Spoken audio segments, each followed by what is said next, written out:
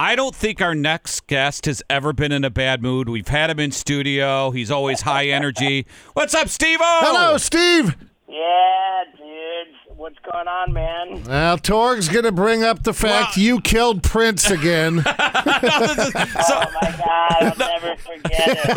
Yeah. I'll never forget it. All right, so for people who don't know, Steve-O's in studio. He was playing at the Funny Bone. Yeah, Yeah, let me tell you. Let me tell this one. Okay. All right. Because, God, this is mortifying. I think the question was, what celebrity, name a celebrity who you met and they were a total dick. Yes, exact words, yes. And I was like, Prince. I met Prince, and I was with I had this girlfriend, and as per usual, when I met someone who I was excited to meet, I said, oh, let me show you a bar trick. And I did this elaborate, acrobatic bar trick, and he just rolled his eyes and looked at my girlfriend and said, does this impress you? I said, does this impress you? Do you think this is cool? Such a condescending and dick-headed way. And my girl said, yeah, as a matter of fact, I do. I think it's pretty impressive. You know, she was offended by the guy. So, I just thought he was just a total dick.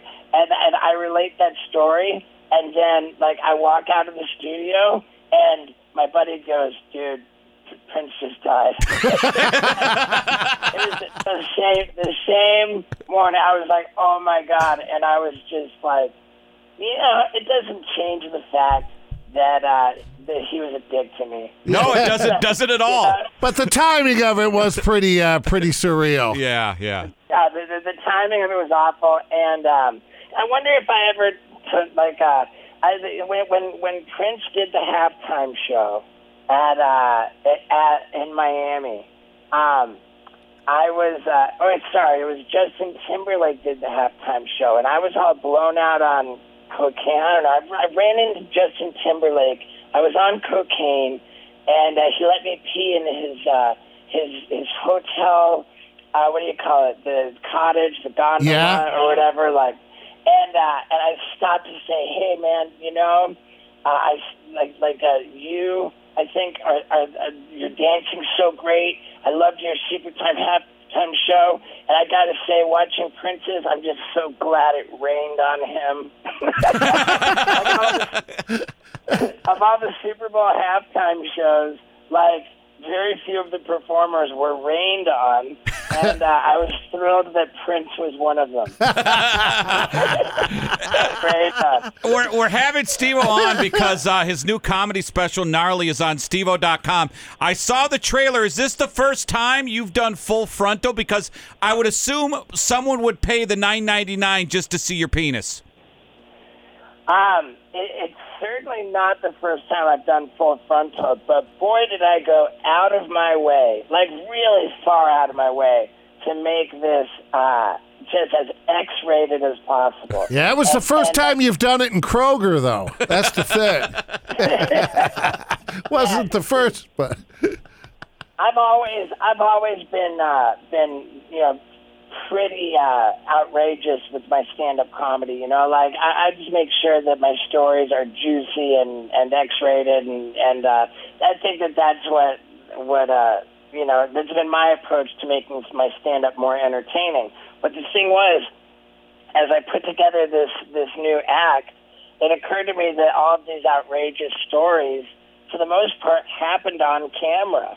And so then I thought, oh my God, what if I make my new special multimedia, such that as I tell these stories, the footage of them happening is edited into the program.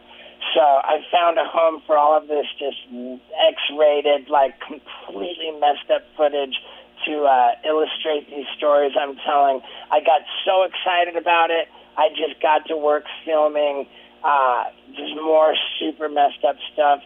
Candidly, I was frustrated with having been making YouTube videos and having to obey their community guidelines. Right. I just leaned into documenting criminal activity and just nudity I filmed my dad's reaction to me swallowing an entire batch of my buddy's goo right in front of him. I just went deep, and I made it so X-rated and wildly explicit and filled with criminal activity that I couldn't get it out without putting it out on my own. And I said, you know what? I'll do it. So I'm looking. Steve-O is our guest this Monday morning here. Now I'm looking.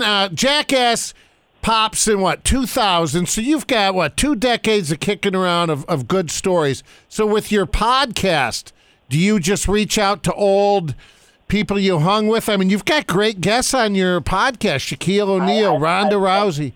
Are these people you knew previously, or do you have like a guest booker like we do? The guest I did recently get a guest booker, and it's just because it's so anxiety inducing. Yeah. Like the pressure that I put on myself to get really impressive guests, and to have a new guest every week. It's I think borderline, if not completely unhealthy for me. So I did get a booker to try and help out. For the most part, I'm only 20 episodes in, and so for the mostly it's been people who I have some kind of relationship with or connection to. But yeah, like today we're recording with David Arquette. Oh, he's great. Yeah. I'm really excited about that. He's got a new documentary about his wrestling career, and God, it's hey, it's really. Steve-O, you have to ask him. He was on that psychic kid Tyler Henry show, and he talked to. So was I. Oh, you were? Which I watched. What was your take on Tyler Henry? Because we've had him a couple times. I don't know. I'm in. I'm buying it. I'm in. I'm totally in, and I think that here's how I'll qualify this answer is that. Let's say that the guy's just doing Google searches and he's doing research so that he can wow you with something that he knows of.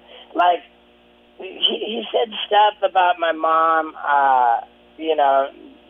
my dead mom, that it just wouldn't really, it wouldn't be, I'm in. Yeah, so he proved he said things that made you realize no one else knew this or you couldn't look it up. Yeah. Yes. Yeah, that's impressive. Yeah. Hey, real quick, and we can get this.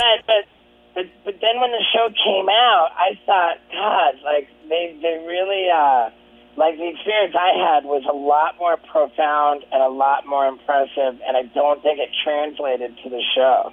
Oh, I got you. I thought that the edit was totally less impressive than the experience that I had. Wow. And you'd think that they would edit it. You would think that they would edit it in such a fashion to make it more impressive. You would think, yeah. Totally. Yeah. I thought they failed to do that. Yeah, we'll get the special on Steve-O.com. Real quick, you're 46 now, and you've been doing this a long time. Do you have any aches and pains when you get older from doing all this stuff, or is it your body's just still feeling good? I mean, I really don't think I'm worse off than the average 46-year-old. That's true. My body doesn't feel my body feels like I'm 46. But yeah, I'm still going, man. I'm still going. I'm actually been back on my skateboard, just determined to film better, bigger skateboarding tricks than I ever have in my life. You're a national treasure, dude. Yeah, I just got all my skateboard videos up on YouTube last weekend. I'm pretty happy about that. I love it. Actually, yesterday I was texting with Tony Hawk, and we were talking about doing a doubles wall ride, where we're going to put ramps up against the wall and ride on the wall, but he's going to ride over me as I ride the wall. Oh. And we're going to deliberately shoot a super impressive photo that we can print thousands of copies of and each sign every single copy and then sell them for charity. That's awesome. Yeah, that is. Dude, he did it first. I was inspired. Then I did it. And then now we're going to do it together. And the purpose ultimately for me, I want to get a little thing going where we nominate somebody, nominate another celebrity to print thousands of a dope picture and sign it and sell it all for charity. Call it the 8x10 challenge. And if that became a little bit of a trend, a staggering amount of money could be raised for charity. And I'm most excited about taking credit for the idea, even though it was Tony Hawk's idea. All right. Steve-O.com is the website to get the special. Steve-O, thanks, brother. Thanks, buddy. Hey, thank you.